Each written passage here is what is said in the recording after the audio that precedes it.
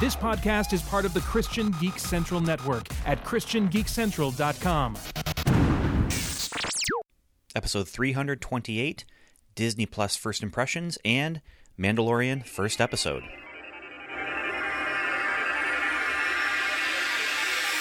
Welcome to the Strangers and Aliens podcast. Strangers.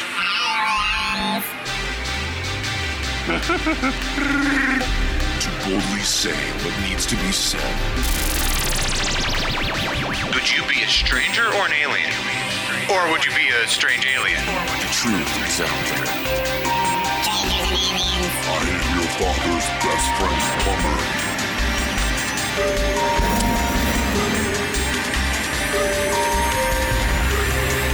Superman. Wonder Woman. Heroes. Villains. Captain Picard versus Captain Kirk. Do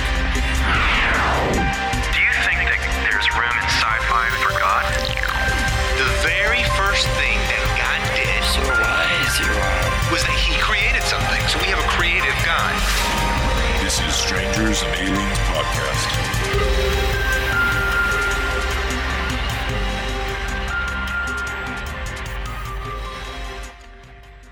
Hello, welcome to another episode of Strangers and Aliens. This is Ben Avery, one of the three strangers and or aliens who are going to be talking to you today about science fiction, sci-fi, fantasy, Christianity, spirituality, and life and geek stuff. Westerns. And the geeks who are with me right now, because the geeks shall inherit the earth. That's what it says. And those Where have I people heard that? are Evan David Hello, it's me. and Steve MacDonald. Hey, everybody. Good to hear or be heard from you again. Grammatically, you were doing just fine until you lost it, man. Good to be back, guys. Good to be back. Hey, we are here to talk about The Mandalorian, which is a TV show on Disney Plus streaming service that just dropped.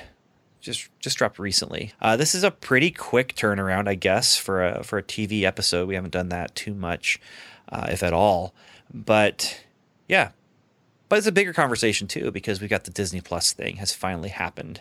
And so we're going to start this conversation out by just kind of talking about Disney Plus and what's on there and your first impressions to what they've done and how they've done it. So what do you think, gentlemen? We all three have Disney Plus right now, correct? Mm-hmm. Correct. Yes, yeah. And you sign up for it, you get 7 days free, and you can cancel at any time during that period. But then it will start charging you at the end of those 7 days. And yeah, so we've all signed up, and I don't know, what was the first thing you watched on Disney Plus, Evan? Oh, that's a good question. I can't remember. Oh, I very vividly remember the first thing I watched. But Yes, I know you texted me. yeah. Steve, what was the first thing you watched? I think the first thing we watched was I forget the name of it, but I think it's something like Sticky Asks What Is Money? Oh, Or yes. something like that. Forky. Forky. Yeah, there's a Forky, series of Pixar shorts called Forky Asks. And the first one that he did was Forky Asks What's Money? Yes. And it was funnier than I thought it was going to be. But not as funny as I thought it was going to be. Yeah, I'm Really? with Ben. Yeah. Yeah. Really? Well, there you go. I mean, it wasn't the funniest thing I'd ever seen. Not like we watched it multiple times. You know, I think it's a good one-time watch if you have nothing to do for 5 minutes. But, Yeah. The first thing I watched was Steamboat Willie. nice. Yeah. So the morning, Monday night, I signed up. Tuesday morning, my wife woke me up at much earlier than I would normally get up to tell me that school had been delayed for our son. And thought, wait a minute. After she left the room, I could watch something on Disney Plus. I could start watching The Mandalorian. But instead, I watched Steamboat Willie and then watched the first 15 minutes of Mandalorian. And then I thought, I'm really tired. And I went back to sleep. So then when I finally did get up, I went downstairs. My son had just gotten into the bathroom to get ready for school. So I thought, hey, now's my chance. I'll watch the rest of The Mandalorian. Finished it. And so thanks to the school delay, I was able to watch The Mandalorian on that Tuesday morning. And yeah, and then I just actually watched it again with my kids. So that, like, literally 50 minutes ago, I think, is when it got done. But Wow. Okay. yeah. My first thing, I think, may have been the Silver Surfer 90s TV show. That's funny. I watched one of those too. Yeah, That's I watched funny. I 3 of tried those. to, but I got Yeah. message 41 that it couldn't play it back for me. Oh. Yeah, I've had a couple of glitches as well, but I think they're mostly being all worked out. Yeah, I spent like the first however long on Disney Plus just browsing everything and adding things to my watch list, Yeah. instead of actually watching anything. There was a time, a couple years back, when I saw it was one of those fake ad kind of things, but it was for Netflix, how they were adding a new $5 tier that was just browsing the titles. Nice. You could just browse the titles as much as you wanted for $5 a month. Which I was actually surprised there wasn't as much on there. You know, like you could like easily get to the end of the line of, shorts or whatever it is. And I was like, is there going to be more? well, And that's the then- thing. There is more. You have to go to different menus to get to it, though. Predetermined categories, it's not going to have everything. Not on that home screen. Right. You have to. There's other categories that I can't access on my device, but I can access on through my Amazon Fire or whatever it's called, where you can go to movies, and you can actually look there. You can see every movie, alphabetical order, and then you can go into these different subjects of like kids and comedy and documentary, and it'll show you everything in that category.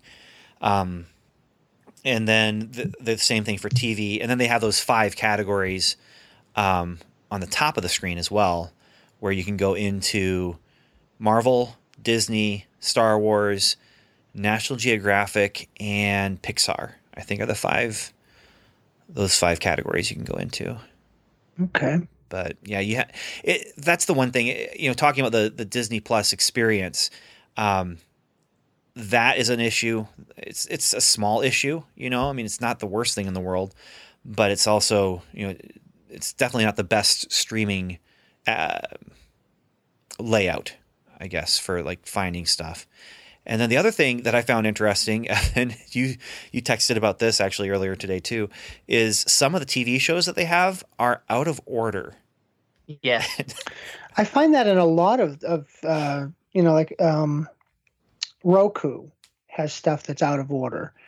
And like if you really want to watch specific episodes, you have to sort of like, make your own list, which is kind of annoying. But yeah. Well, my kids noticed it because the first thing my kids wanted to watch was Phineas and Ferb.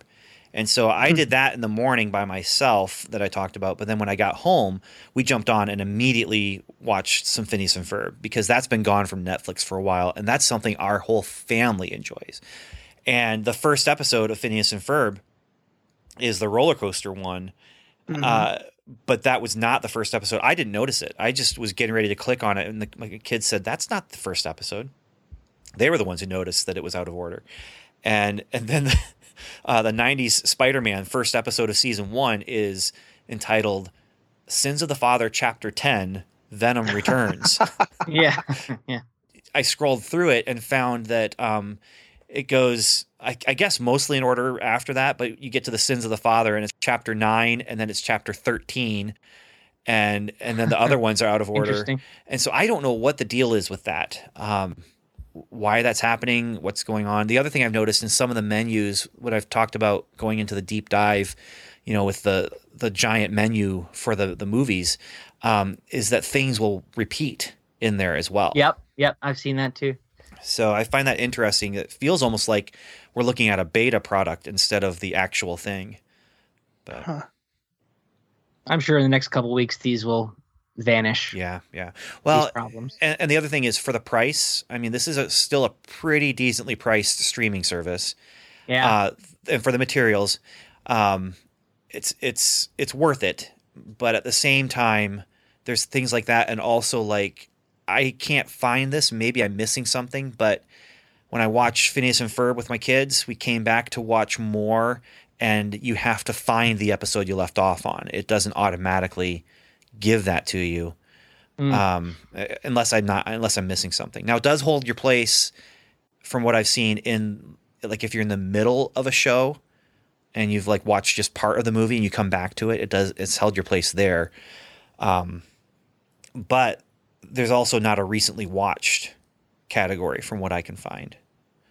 So again, it feels like a beta product. It doesn't feel like this was intended for release, but they gave themselves a pretty hard deadline. I mean, this was really, really publicized, and that drop date was going to happen. Mm-hmm. I'm surprised it didn't happen before Halloween, because then they could, make some money on, costumes for like The Mandalorian and, other stuff that was in the show, and other series as well. People could dress up like Jeff Goldblum for Halloween. Nice. I have not watched any of that show, but me neither. Well, but here's the thing, though. There's only one episode of that right now. It's That's doing right, the same yes. thing The Mandalorian's doing, weekly episodes. The first one is about sneakers.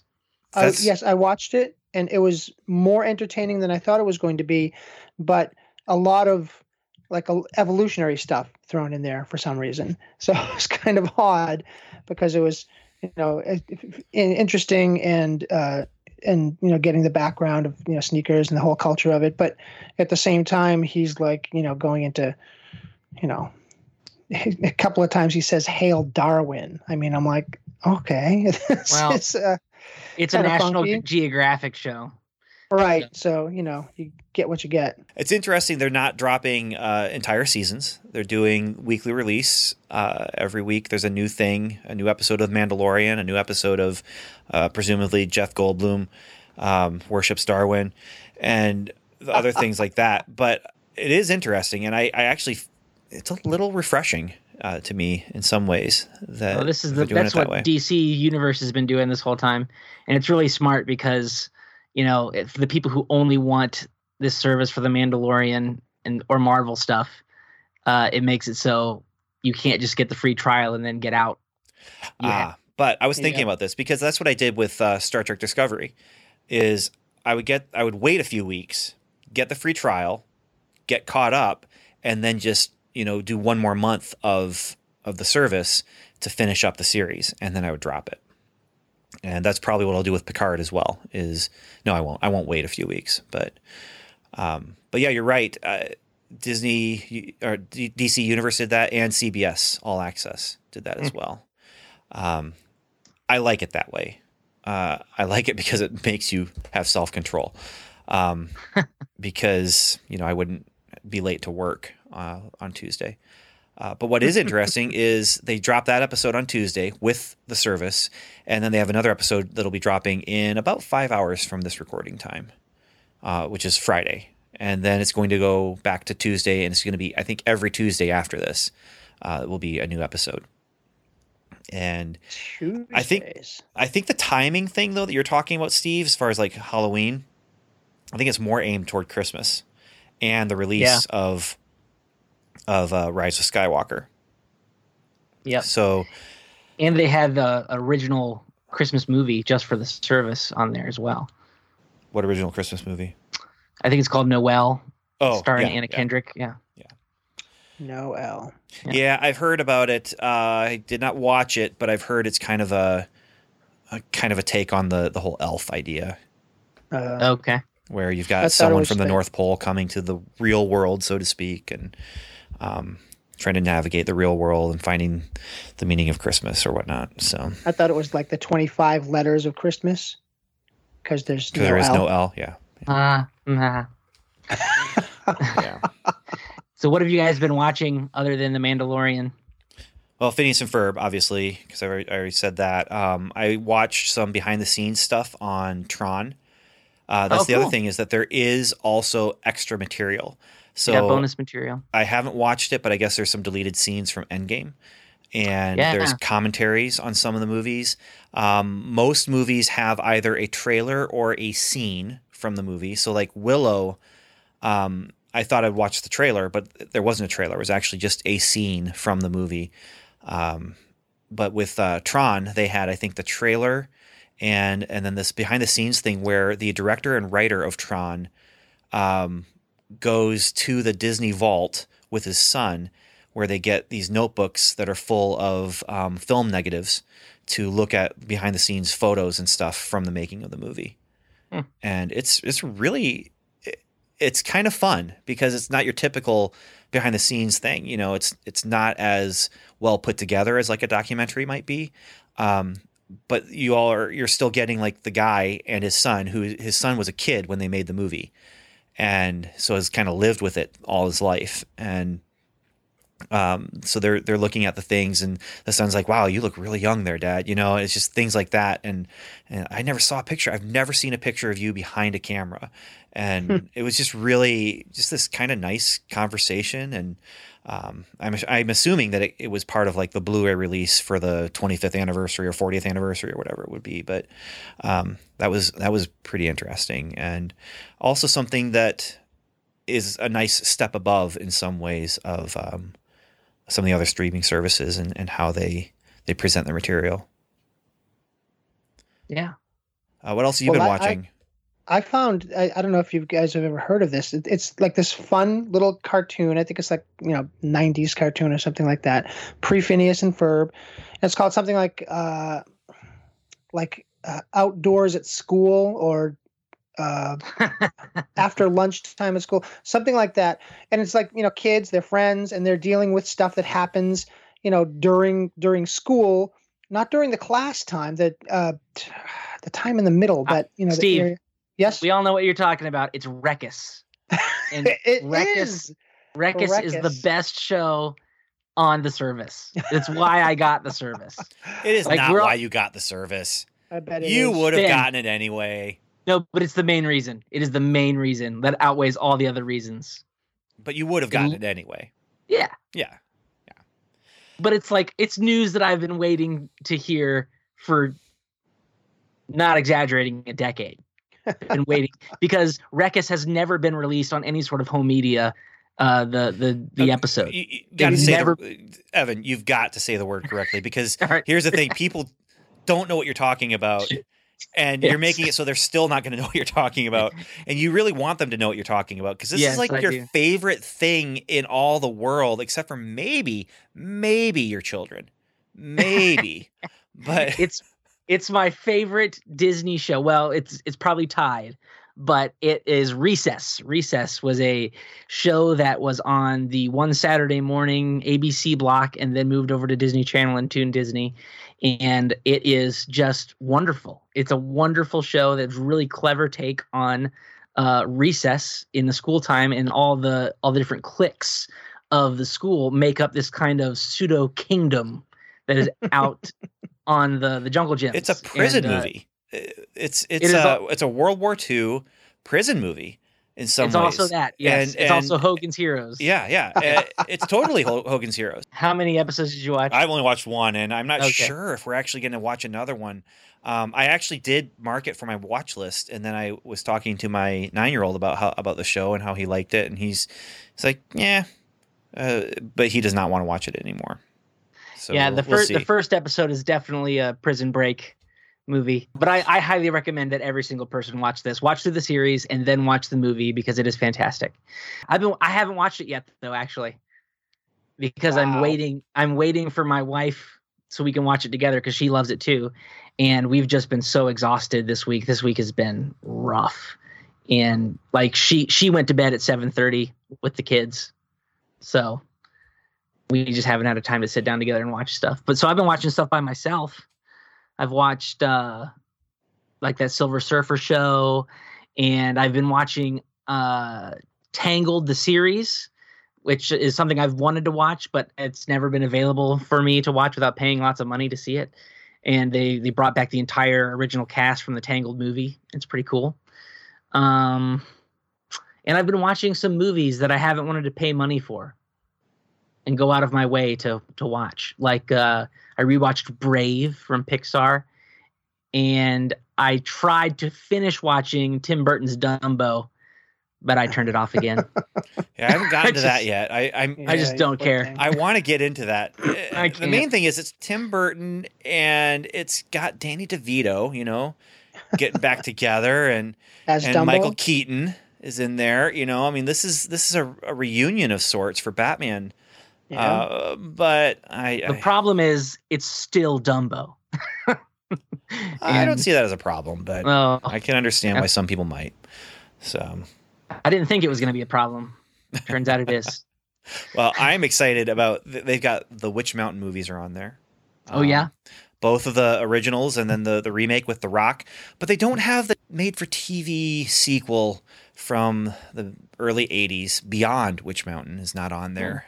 And that's actually one thing I was hoping that there would be, not Beyond Witch Mountain necessarily, but the TV movie stuff that they used to do, the original stuff that they would do for the Sunday night Disney World, Wonderful World of Disney, those anthology shows that they did. Well, they might show up eventually because they have all of the Disney Channel original movies on there, which have only recently been released anywhere.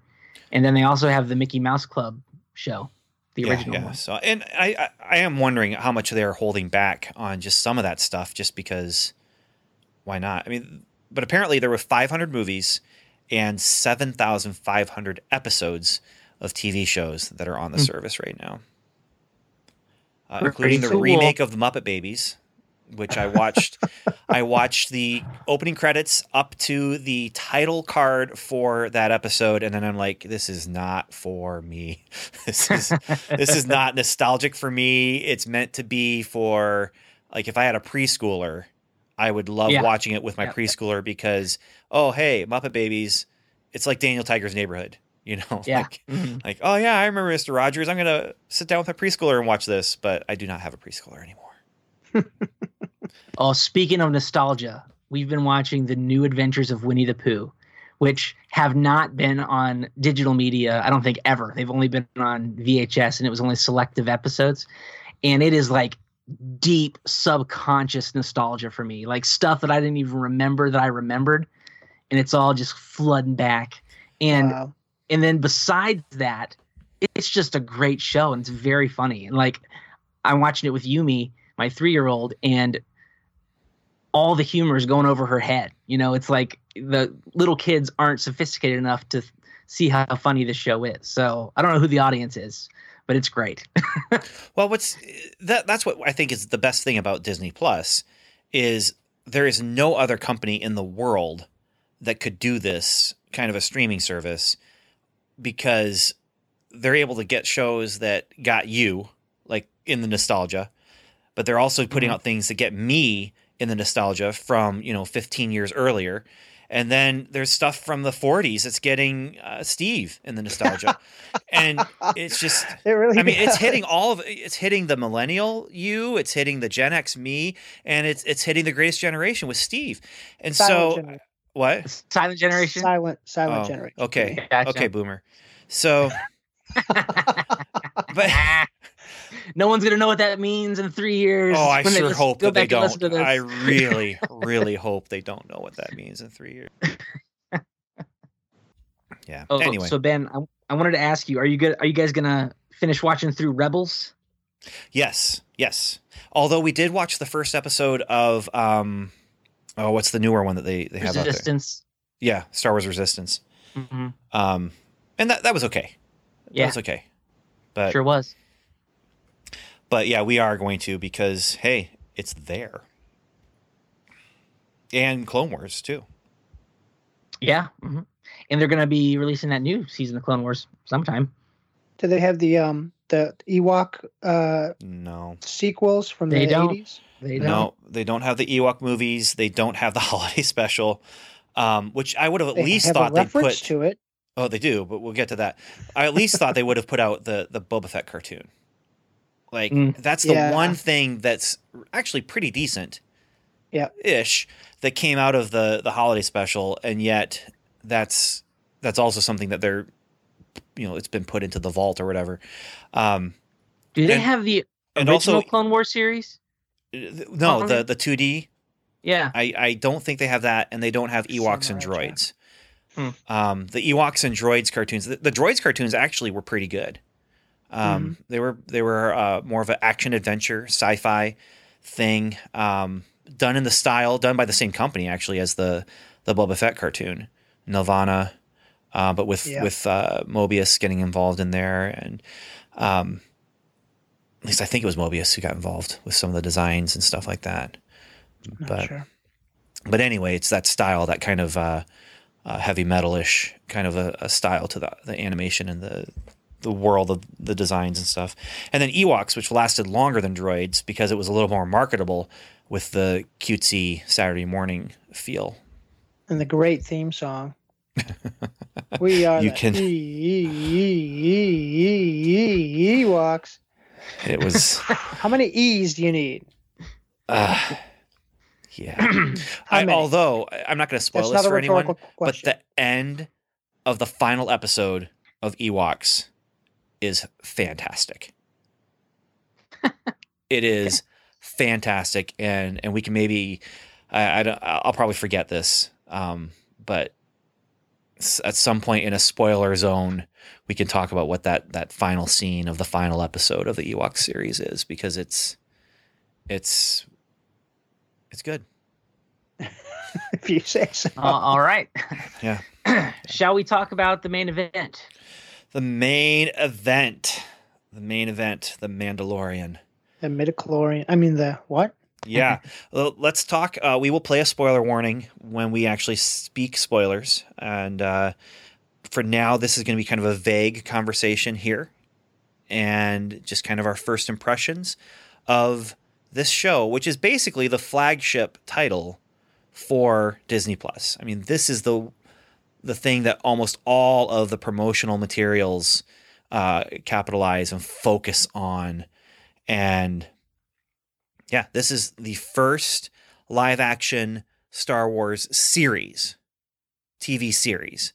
Not the first live action Star Wars TV. That was the holiday special, and those 2 Ewok movies predated. But the first live action Star Wars TV series, episode 1, it was very aptly titled Chapter 1. Chapter 1. I mean, spoilers in the title. It could have been Chapter 4. It could have been. It could have been Chapter 10. The return of somebody that you don't know who they are, because That's right. But yeah, let's talk about it. You guys have seen it. Mm-hmm. Vague, just be vague. But first impressions, what'd you think, Evan? I thought it was cool. It's got the production values of the movies and the newer movies that have been put out, like Solo or Rogue One, and it's cool because it's taking place after Return of the Jedi, so in between The Force Awakens, so it's kind of like an uncharted territory, and it was really cool. To me, some of it, because of the limited scope, and this was only some of it, because most of it was great. Some of it reminded me of, like, what if you gave the fan film people a huge budget and they could actually do creatures and stuff. And this is what you get, because, you know, it's offbeat side characters who are in live action, and really the only reference we have for that is those Ewok movies or fan films. So that's just kind of the vibe I got. But it was great. It was very cool. Didn't blow me away, but it was very satisfying as just a Star Wars fan. Steve? I agree with him. It was a great fanfic movie. And this is one of the problems I have with a lot of the modern stuff. I really enjoyed Solo. I'll just throw that out there. And I enjoyed this, but they just seem, all this modern stuff, you know, past the first 6, they just, to me, seem like fan fiction stuff.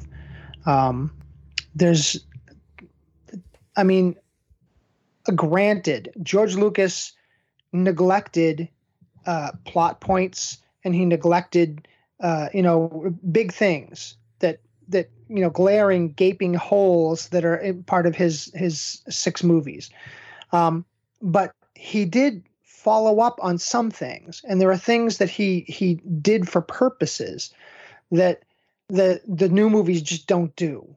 It's devoid of these things. And, I could talk about it all day, but, immersing myself into the trilogy for the first, since I was 10 until the new ones came out, and then immersing myself in the new trilogy, and then, having all of that playing on it. And I was the Star Wars guy. People would give me Star Wars themed presents all the time, and people would be like, "Hey, I got the Star Wars stuff," and I'll be like, So, I'm coming from that. It's not like I never appreciated Star Wars.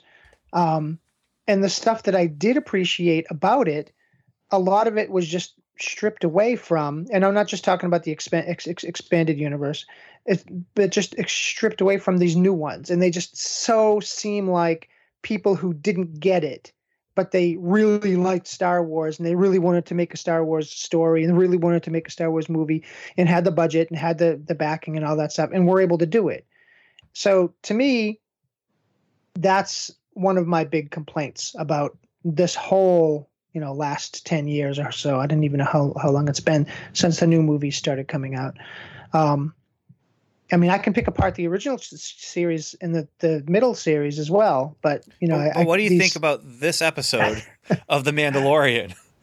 This episode, like I said, it was enjoyable. I didn't have too much to pick apart, although there's some little things that I'll get into, in a minute or two when we play the spoilers. But for what it was enjoyable. Yeah, I also wasn't blown away. I really enjoyed it, though. I looked on social media after, it's been 3 days, basically, since it dropped.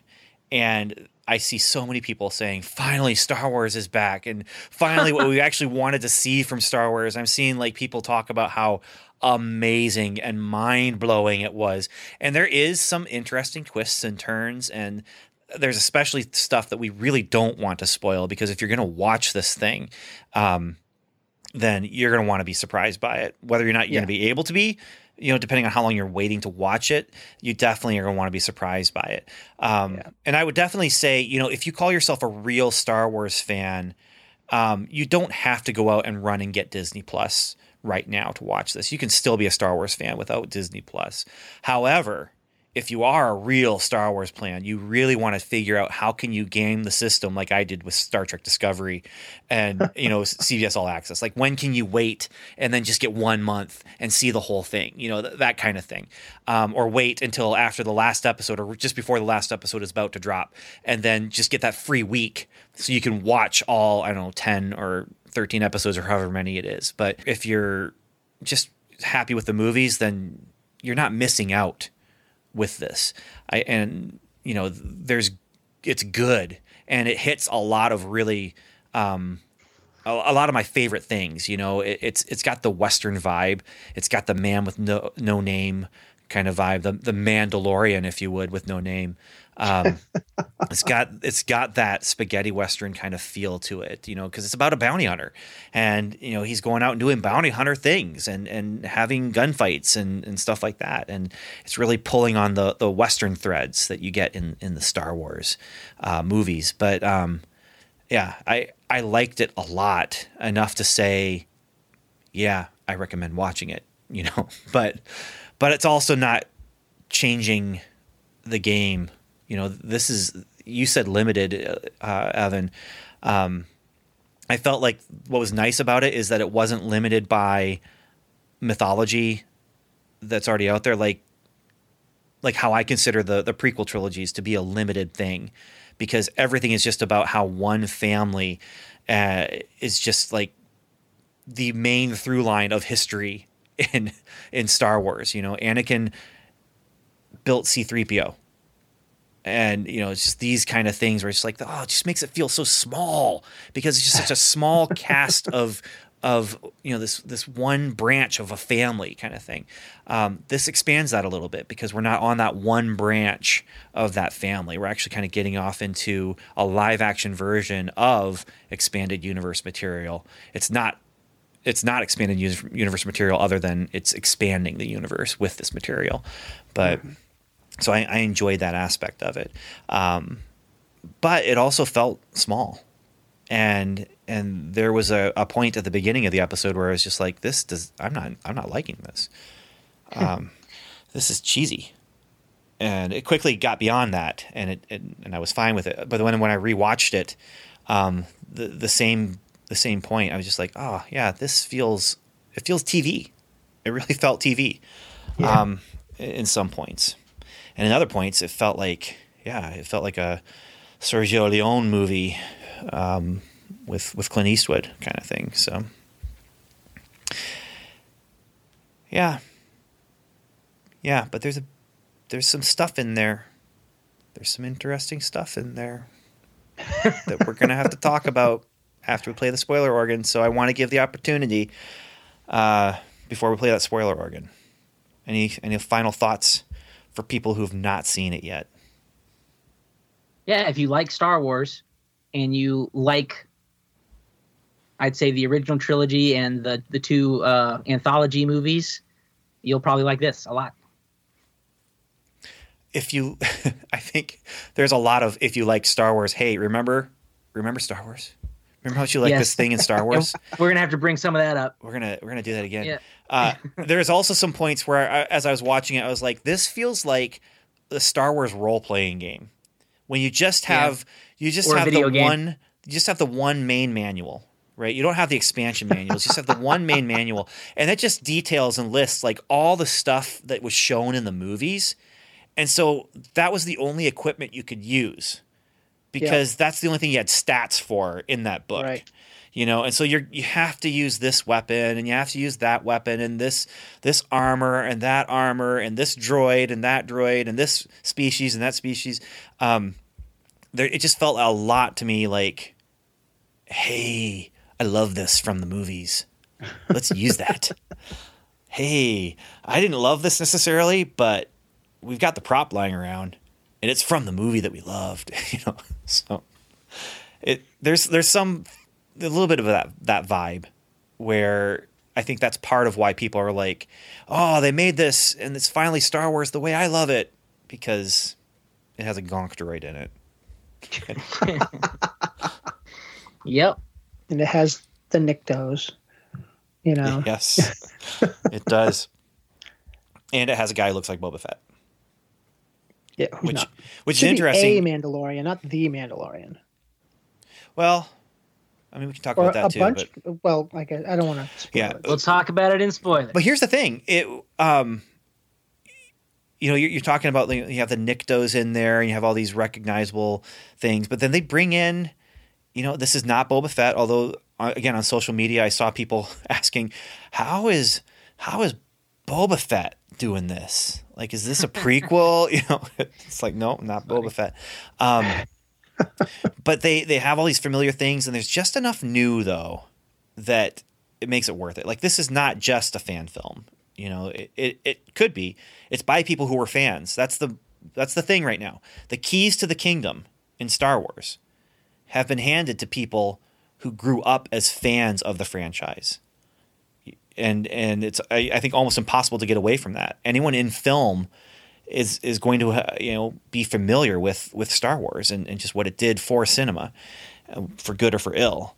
And see, that's the thing. I want a Star Wars film made by people who don't like Star Wars and see what they do with it. No, you don't. That's the other scene one. Everyone dies. Well, yeah. Okay, so should we move on to spoilers? Let us do it. Let's do it. Spoilers. Spoilers.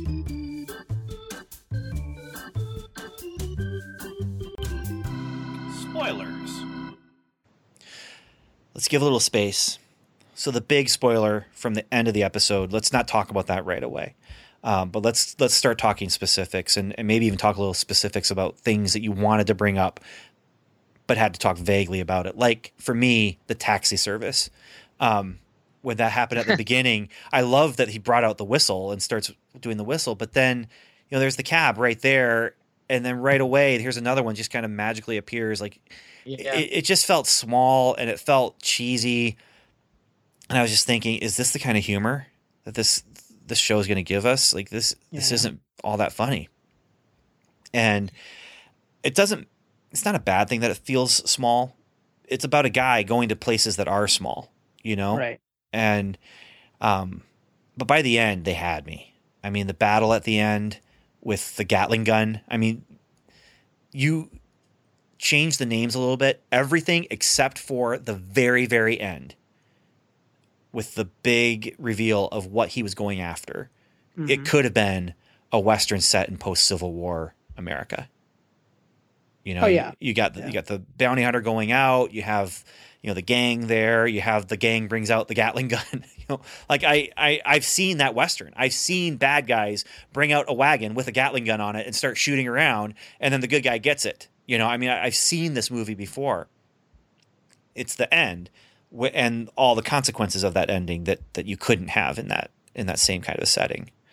But that's one of the reasons why I liked it. Is I did like the vibe. I mean, they were making a movie that was hitting all the Star Wars sweet points, but also hitting the spaghetti Western things, and I was enjoying myself. I liked everything they were doing with the bluegill guy at the beginning. The Carbonite thing, that was a great reveal. He's like, there's all these different bounties, and he's like, oh, I was hoping to get to Life Day. I guess that's not happening now, is it? Yeah, no, it's very not. funny. Yeah, the is that Carbonite Wookiee thing, Life Day, or a different one?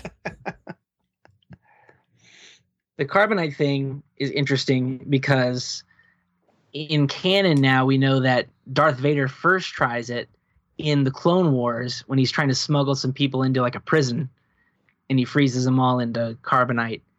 But then he's got to test it again in Empire Strikes Back. Yeah. So maybe it's just the individual carbonate thing. I don't know, but that was a huge setup in the Empire, and so Yeah. this is only 10 to 13 years later from Empire And apparently Strikes now Back. it's been standardized, or this guy found out about it and he's just using it. He just has a tiny booth in his ship. Yes. Yeah.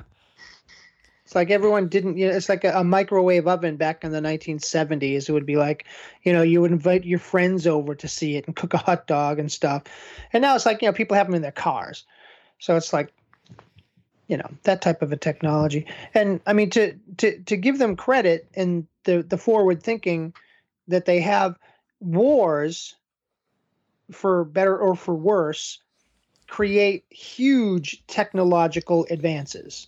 That is true. We wouldn't have tons of stuff if it weren't for World War II. Mm-hmm. So, wars, a lot of times, especially if you have to outthink the enemy and you're, finding the atomic bomb, we wouldn't have had it unless there was World War II. There would be no reason for it. So when it comes to things like that, things that could be useful, have a military application, those things, a lot of them are going to be amped up. So, having it as something where now he can just easily, carbon freeze anybody that he needs to, it made sense to me. Well, you get the impression, I mean, obviously in Empire, they're testing it on Han Solo. He's of no value to me if he's dead, kind of thing, with Boba Fett, where he's worried, that he's going to lose his bounty. And they do it, and he's alive, and then is that the first application for bounty hunters to use carbonite to transport a prisoner? Because here he has like 6 of them hanging in the hold of his ship, and so is this just the natural progression of that that profession? We're gonna all do this now, and you can deliver them hopefully alive, and they all have the anti-grav on them for easy movement. Now, why didn't he just throw them in there in the first place?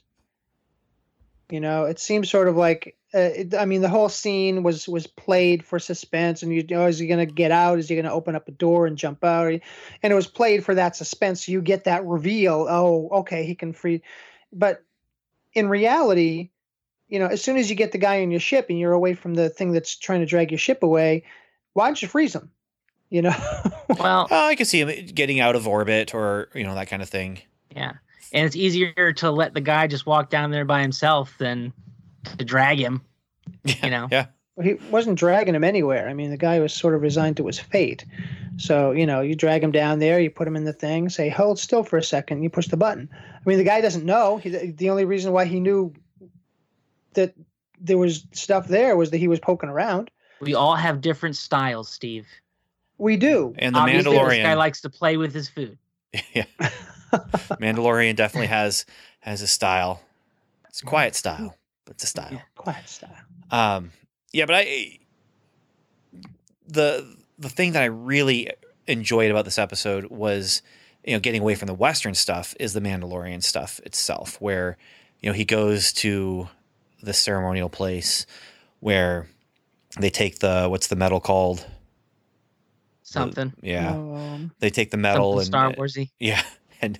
And puts it in and starts, builds a piece of armor for him. And, you just get this sense of community, this sense of trying not to lose their community, lose what's special about their tribe. It was interesting, just that preservation of legacy.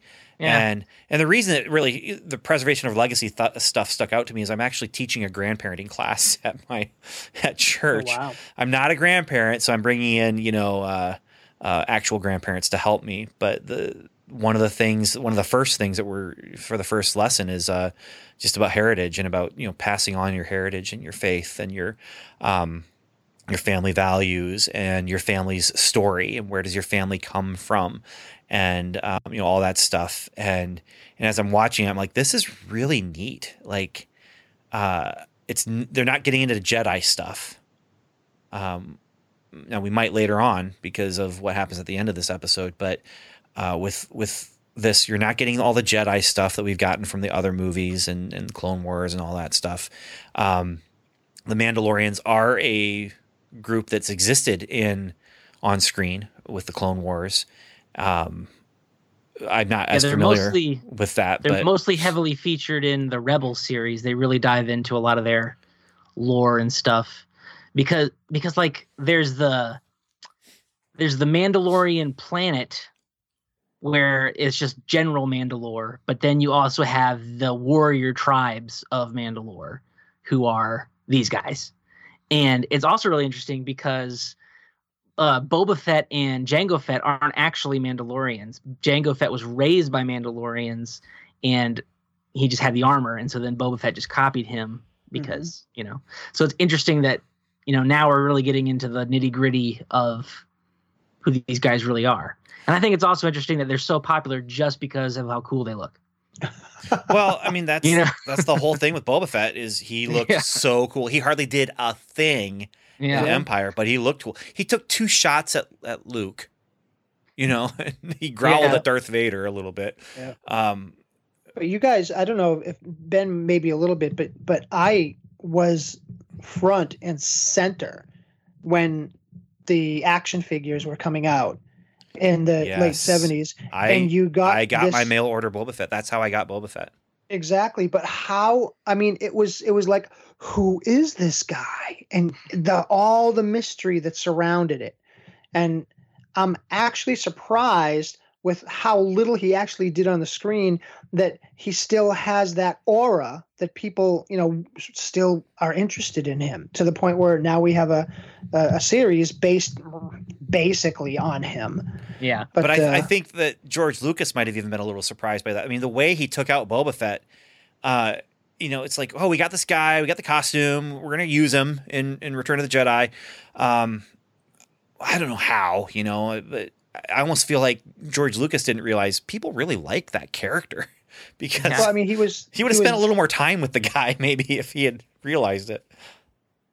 Well, he had by the time of Return of the Jedi, he just had resigned himself to ending the 3 movies. He was going to have 6 movies, and then he was going to do much more with it, and Boba Fett was going to play much of a larger role, but he was just like, you know what, I'm just going to end it. That's why a lot of people feel as though Return of the Jedi just feels sort of rushed and, sort of things thrown in there and just gets to the point and then it ends and you're good. Okay, good. Okay. I can, wash my palate clean now and go on to something else. And it was, it was difficult for people to pick up after it. What really impressed me was the extended universe novels, where the novels set right after Return of the Jedi, like the Thrawn novels by Timothy Zahn. It was dealing with what happens after a war is ended, but things are still happening. There's still all the comics those did that too. It was and all that stuff where they have to sweep up. It just doesn't end like that. All the treaties are signed and everyone just puts down their guns.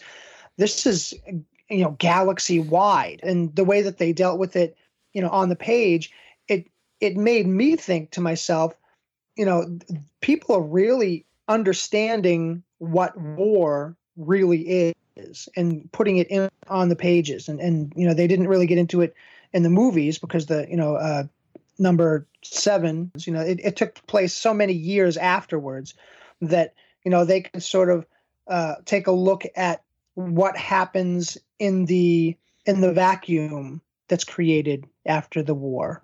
And we in our understanding, we have the Cold War, and that whole thing, and how the arms were built up, and they were able to sort of jump off of that, for better or for worse, and look at that. But just to have all the stuff, the expanded universe stuff coming out at the time, and you thought it was just going to be, hey, Luke and Han going on adventures and stuff, and stuff like that. But it wasn't.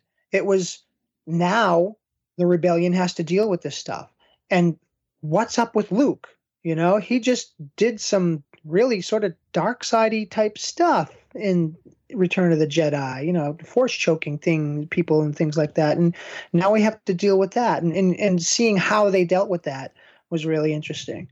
So, having this set in that same time period, and they did make some mentions of it. They mentioned, like, he didn't take the credits. The Imperial credits, yeah. Even though they still spent.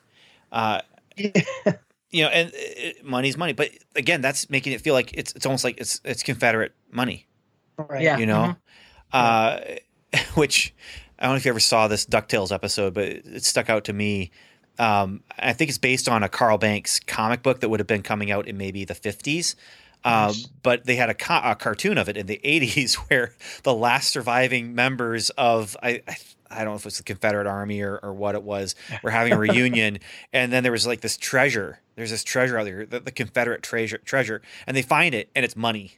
It's all Confederate bills. And so it's not treasure, That's funny. But yeah, you've got the Imperial money. You've got the stormtroopers who are there with Werner Herzog or whatever his name is. I don't know his. Greef Karga. Greef was Carl Weathers. Oh yeah, you're right. Yeah. I thought that scene was interesting because they finally took it all the way and just gave the Imperial officer a German accent. Yeah, is Werner Herzog? Is he German? I don't know. It sounds German. I'm gonna find out.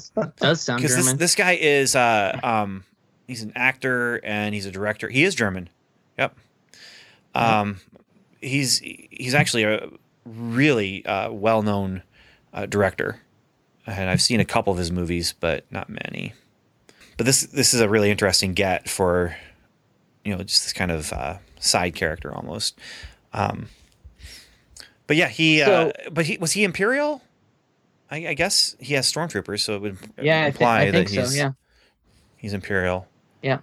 I thought it was interesting, or no, I wanted to know what you guys thought. Is the droid that teams up with the Mandalorian at the end, is that the actual same droid bounty hunter from? That is IG-11, and the one from Empire Strikes Back is IG-88.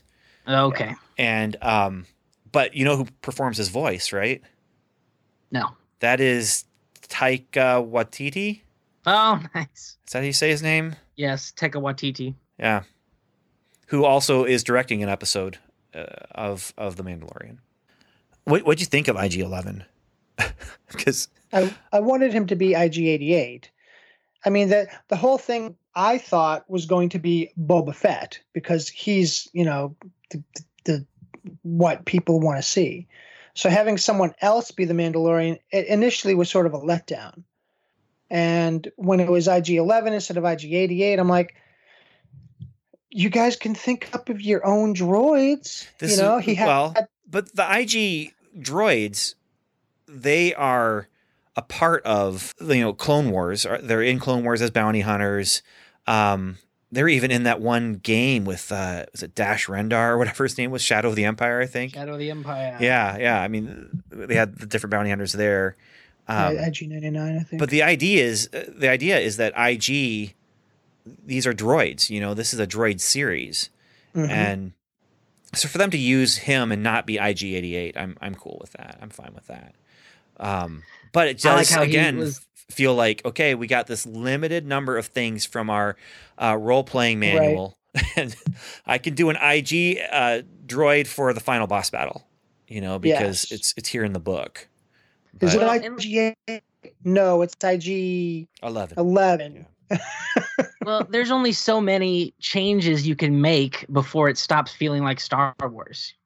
Like why invent a whole new droid that no one's ever seen before? Why not, though? I mean, they do that. What's BB-8? I mean, they could have all the stuff BB-8 did in Force Awakens could have been R2-D2. In fact, all the stuff BB-8 did in Force Awakens, R2-D2 had already done. I mean, they could have done that. So, coming up with new characters. I mean, every single movie you have. I mean, the droidekas and every single movie comes up with new stuff. The new planets. I mean, there are so many cool planets that you could have gone to, and they continually go back to these sort of like wasteland desert planets, and I'm like, can you stretch it? Yeah, but for this particular show though, they had to, I feel like, because of the vibe. He's walking into town and it's a frontier town. And I guess, but then that one's just an icy planet. It's like, I feel like they had to do that for this show. All the frontier stuff. It has to feel like something Clint Eastwood could walk into with lasers instead, and so that's why you have but it's two different wasteland planets. It's the icy one and the dry desert one, and which I guess have names, but I have not gone so far as to find out what the names are. But they're officially named on some websites and stuff like that. But they are not Tatooine. Right. They are not Hoth. That's another problem I had. I would have liked to have had some sort of a little reference. In some movies, they'll put the name of the planet down on the bottom. Something like that. It's easy. So you can know where they are. So you can keep track of them. So it's not like, wait a minute. Okay, is this two planets or is this just like the other side of the planet? Well, actually, it's three planets that have that feel. Planets. It's three different planets. Right. I was just saying, if there were, two different places, to me, it's sort of like, I've read a lot of science fiction. I've watched a lot of science fiction, and sometimes the places that they envisage are so, it like expands your mind a little bit because you're like, wait a minute, what? And you're trying to figure it out, and you're, oh wow, and then sometimes the visual is amazing, and there's so many awesome visuals out there that you can easily take from. I mean, George Lucas ripped off everybody visually. Isaac Asimov, he ripped off everybody. So it's not like you can't do that. It's almost expected in the whole mythology of the whole thing. There's got to be some stuff. Klaatu Barada Nikto. But if you look at the planets of the movies, though, every planet in the movie is identified by one mono geology. Right. It's the desert planet, the cloud planet, the snow planet, the forest planet or moon. It's that it's just that simple. Now come up with different It's that simple ones. thing. Then okay, so we got to get the water planet in there, you know, and we got to get the city planet in there. How about a fjord planet? You know, But- I mean, But that's just the style of the movies. I mean, if you are going to go further, you have to go further, but you have to go deeper. But with just, you know, these limited number of movies, and then with this, I can't fault them for having planets that feel like they come from a spaghetti western, because that's what they're making. I think the problem is they did 2 desert planets in the movies, and then they're doing some desert Right. planets here. I mean, that's really, Yes. That's my yeah. point. but it's not that big of a deal. It's just in this show, because there's 3 of them, it does get a little bit like, oh, wait, where are we now? And yeah, title might actually help.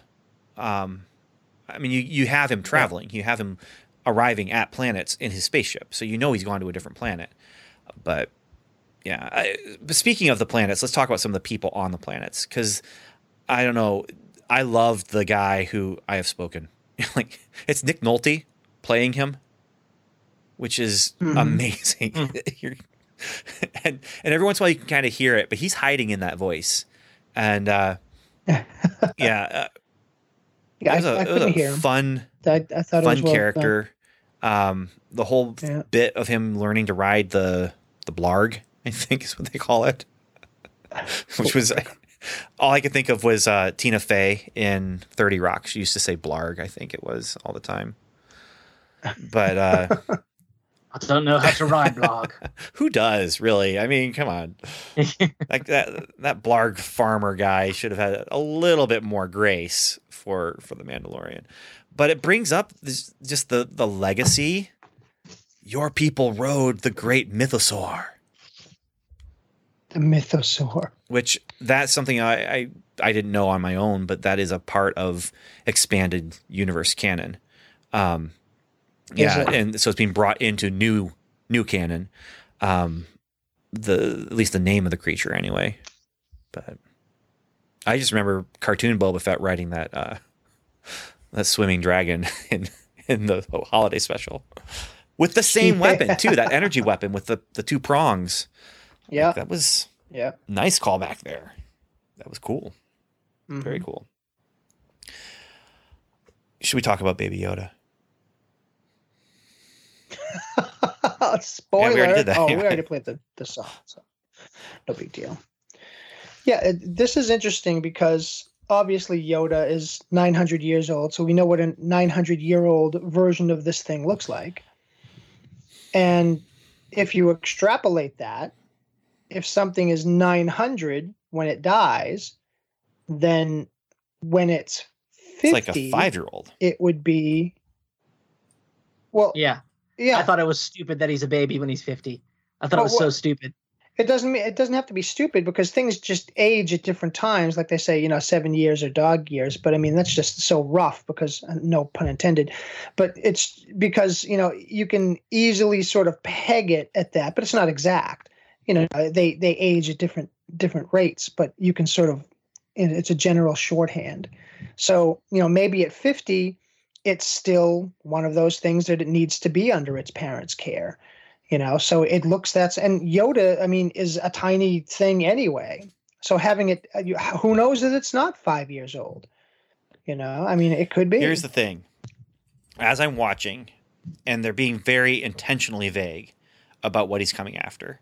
And I'm just thinking to myself, what can it possibly be that's going to be worth the payoff? Because a lot of times with something like that, you get to the payoff and it's just like, that's it. That's what this is all about. This is whatever, it's a bomb, or it's a woman, and I'm just like, what could it possibly be that's actually going to be surprising and satisfying? Now, obviously, we don't know all the details, so it may still prove to be unsatisfying, but for it to be a crib with a baby Yoda in it, not actual Yoda, but one of Yoda's people, I don't think they could have had a better cliffhanger ending. Again, it may get ruined in the next episode, but the reveal, the visual, oh my gosh, it's green and has ears, and you slowly figure out, oh wow, what is this? I love this ending. I loved this ending. It could get ruined for me, but I love the ending now. Because, I mean, what is it? Is it a child? Is it? So I'm again. This is not me. This is reading. If it really is exactly 50 years old, that puts it being born the same year as Anakin. And so is it Yoda's love child, or is it a clone of Yoda? Because I'm also seeing people say that it basically, the year that they commissioned the clone army would have been around that same time too. And so is this a clone of Yoda? And is that why they want it dead, or they want it alive, but it's okay if it's dead? Just you're not going to get paid as much if it's dead. But IG-11 was sent to take it dead. Like, that's the other interesting thing is Mandalorian sent in, get it alive, but it's okay if you can confirm death, that's fine. But bring it back alive. IG-11 is there to kill this thing. I feel like it has to have something to do with the Force or Jedi or something then, because, not every single member of that species has to be, a superhero type person, but it's probably got ties to Yoda in some way or another. Yeah, it's the type of thing where having Yoda, I mean, even the appearance of Yoda, it's like, it made me think, when I was rethinking about the episode, I'm like, how come there's just absolutely no Force, no understanding of the Force, no one doing any Force type stuff? Well, Luke is off to the side somewhere on another planet right now. I mean, just in this thing, he doesn't. They're not taking in account the Force, which is, something that has been part of the religious system of the galaxy for thousands of years, and these are people who make their living bounty hunting.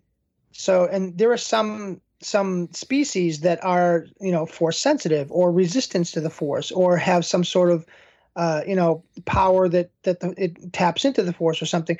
And it's just like, it just seemed like too much of just the might makes right type of a thing that the Force tries to alleviate, in its best, in its best. Well, but I mean, form, we're coming off of a time period though where Han Solo didn't even believe in it, and where there was the Emperor and there was Darth Vader, and those are the only two out in the open operating Jedi.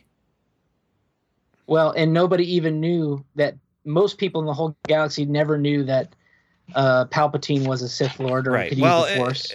And I wonder if they started knowing, though, when he was just going around as the Emperor and striking terror in the people that he leads. Like all of the Imperial officers and stuff. The higher-up people who actually, those people, but all the general public of the galaxy, they still broadcast him as a, without a deformity, how he looked before his... And as far as Jedi go, it's Luke and Yoda and Obi-Wan Kenobi, who's often the, and Yoda and Obi-Wan are both just, in exile, basically.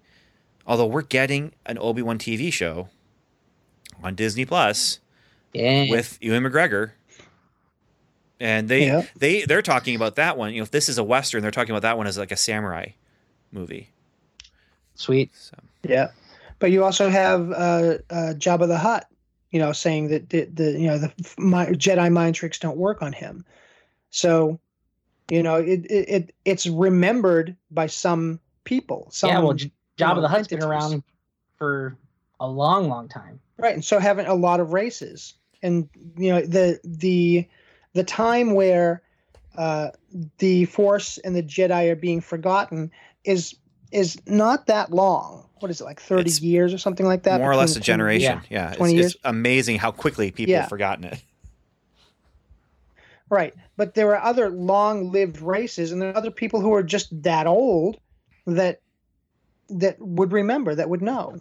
And I mean, I would imagine that the Mandalorians, these, iconic warriors and bounty hunters and people who, they outthink, more than they outfight, that they wouldn't have something that they wouldn't give us in the story something, some little, okay, I have a little force sensor, so just in case there's any no force here. Okay, now I can go forward because there's no, I don't have to account for the force in this, this part of the thing. We and went through the entire Solo movie without a mention of the force, and it was great. Well, yeah, but I think that was more geared toward, I mean, I enjoyed the Solo movie for what it was. And I think that was much more geared towards, everything in his life, which we see when he's talking with Luke on the spaceship. He has no reason to believe that the Force exists. Well, and so for him to have encountered it in Solo would have been problematic in the but everything in this show is the other interesting thing about this. And you could say it's limited because of this. This is just a day in the life of a bounty hunter. Like, that's the other interesting thing about this, is seeing, like, obviously this is how bounty hunters operate after Return of the Jedi, but this is him going to the guild leader and getting the pucks. This is him, going and getting that first guy at the beginning, with that first bounty, and realizing, oh, he's coming back after getting, 6 bounties or whatever. And this is a very limited scope episode because it is just that day in the life.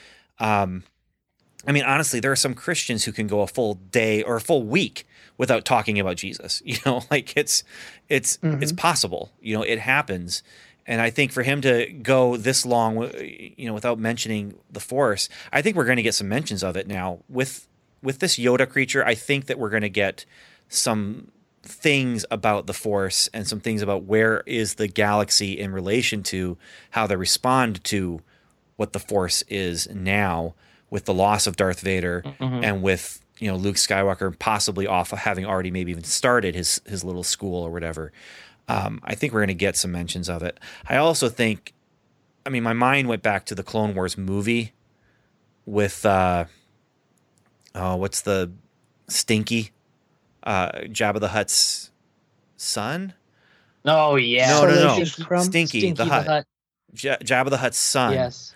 Yeah. No, it's his nephew. Yeah, where they go and they rescue this thing. Oh no, yeah, no, the little baby one. Yeah, Yeah, they go and rescue this little baby Hutt, and that's I was reminded of when. Oh, it's a baby Yoda this time, and it's. I'm wondering, are we getting into? Is this going to become like a lone wolf and cub kind of scenario where you've got the Mandalorian traveling with the baby? Please. Oh, why not? Oh, I hate that Lone Wolf story. and Cub? Did you read it? Oh yeah, hate it. You read it? No, like anytime they do that.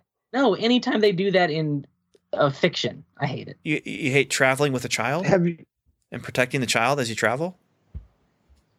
Yeah, I hate that baby story. card assassin. Hate it. Hate it. Not interested. Okay, well, there's that. Yeah. Well, I love it. I sort of get your point because there's certain things that I don't watch here at my house because, like, for instance, my wife didn't watch Stranger Things because it dealt with a child who was in danger. So with her, at any time there's something like that, it just reaches in too much and messes with her. And, she can immediately project that on one of our kids. And I'm like, okay, we never have to watch that. We never have to watch a series of unfortunate events. We never have to watch that stuff because I know it touches her in a way that it doesn't touch other people. And you might even say to her, but you know what, that it ends up that the child is okay. Well, okay, yeah, then you just ruin the whole thing because, that's the whole suspense part of it. Is he okay? And is he really okay? So you have that type of a thing. So we don't watch a lot of stuff like that. So if you have a problem with, having a baby in harm's way or, whatever, I understand that. Here's my prediction. I just think it's boring. It can be, yeah. But I understand, your take on it as well. I just think that I'm not going to throw out a boring label on something that has potential to be actual story. And like, yeah, okay. But you know, some people hate heist movies, you know, because that's fine. I don't like heist movies. Yeah. My like heist movies. prediction of this is that we are going to have the little Yoda creature thing teaching the Mandalorian some of the ways of the Force. Not to be a Jedi necessarily, but some of like the ways of the Force and like how the Force works and allowing the Force to guide you and protect you and like have better skills and that sort of thing. I mean, the guy's got skills already, but the other thing That just sounds so horrible to me. But here's the thing, Evan, what if I told you, no, That's just stop really for a second. What if I told you this is the story I'm writing right now? I'm writing this story. Would you say that? Would you say it sounds horrible? Or would you say, you know what, Ben, I know you and I trust you and I think you can write something good. Maybe you can do something good out of that. I don't know. Like I find it really reductive to say just without, you know, sight unseen, that's so boring when you're not even given the opportunity to see what it's going to be. No, in the past, I've watched stories like that, and they've never interested me, and they've always been boring to me. So I have precedent for my feelings. And then the plot that you just described, where the baby is teaching him the stuff, I think that's ridiculous. And well, that's assuming it's an actual baby. It's ridiculous if it's an actual baby. If this is a 50-year-old creature that has a baby body but not a baby mind. You know, I mean, that's the other thing is like, this is a creature. We don't know anything about it other than it reached out its finger to him, you know? And so that's the other thing. I mean, it's easy to pass judgment on something sight unseen because of, I guess, past experience. It's a little bit, maybe I trust people more. Maybe I'm just too trusting. I'm far too trusting. I'm not passing judgment. I'm saying if it turns out the way that you are describing, I do not like what I'm hearing, it turns me off. That's where I think it's going to go. I think that the Mandalorian show is going to get into some Force stuff. And I think that the Empire that survives wants to get rid of this Yoda thing because it's a creature that has Force capability. And they either want to capitalize on it or destroy it so no one else can have it. Yeah, I agree. I think it's a Cold War kind of thing, like with atomic energy Cold War kind of thing. But it's just a living creature that happens to be there. I will say one thing before we sign off. You guys were talking about the Boba Fett action figure and how it just really hyped up the character. Mm-hmm. I remember when I was 8 and the episode 1 was coming out, and they were really hyping up the Mace Windu character in action figure. He's a new Jedi. He's so cool. And I remember being like, wow, that's awesome. A new Jedi guy with a purple was lightsaber. A big deal. Wow. Yeah. And then, you know, it comes out and all he does is just sit in a chair. They didn't include the chair in the action figure box that he came with. So that's funny. Yeah, but it was very similar to the Mace Windu. You're right. I forgot about that. Very similar. A couple of quibbles that I had was the whole, you know, will he take his mask off? Will he take his helmet off thing? It just seems sort of like, okay, it's a MacGuffin. You know, it just seemed so I'm sure MacGuffin-y. It's going to come off by the end of the series, but he walks into the settlement and everyone has one. Like, they're all wearing them. And I did like the guy who was like, is it true that you never take your helmet off? He's heard all the things about the... It's like, it was too much. You know? Well, and then, like, that just, like, brought an image to my mind of him taking a shower, but he still has his helmet on. It just seemed more silly and more MacGuffin-y than anything that was really like, ooh, I wonder if they do or don't. You know, it was like... I guess it's just a quibble, but you know, it was just something that sort of took me out of it. But as you know, for what it is, I enjoyed it more than the except for Solo, the new movies, and I didn't. Yeah, the other 4 movies, I think I would place this above those Solo above this, and then the other 4 movies, the newer ones. Well, and when this is done, it'll be I don't know, was it 10 episodes? 13? It's a limited I thing. think it's 8. And they're doing a season 2.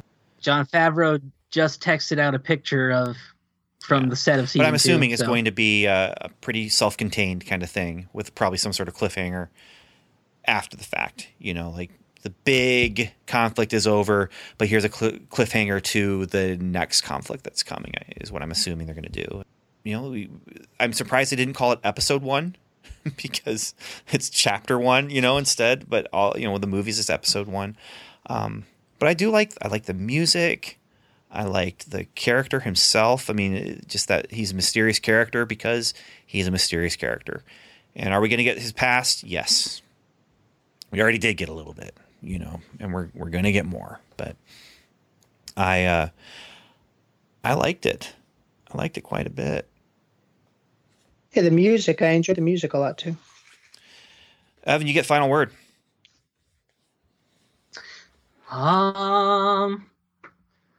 Final word. I don't ride blogs. I don't know how to ride blog. That's what it is. Yeah. All right. Well, that's our episode then.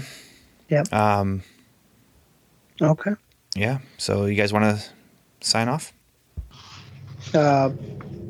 Well, he already had the last word, right? This don't ride blog. This is your opportunity to That's all I'm saying. say goodbye. I don't ride blog. Okay. Well, I'll just say it then. Thanks for listening, everyone. And we would love to hear. We're going to do a follow-up to this with at the end, probably. If it's worth talking about as a series, when it's all done, we'll do a roundup episode. And so, yeah, love to hear from you about it. And thanks for listening, and Godspeed.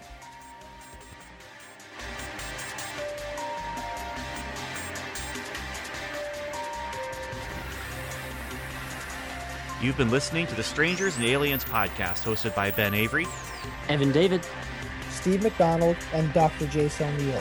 Our music was composed and mixed by Tim Leffel. We'd love for you to join the conversation by going to our website at strangersandaliens.com, where you'll find show notes, articles, reviews, and more. You can also email us directly at podcast@strangersandaliens.com. Or you can join our social media conversations by following us on Twitter, where we are at Strange and Alien, or liking us on Facebook at facebook.com/strangersandaliens. Or leave us a voicemail by calling the Strangers and Aliens hotline. That number is 1-804-37-ALIEN. And once again, thanks for listening.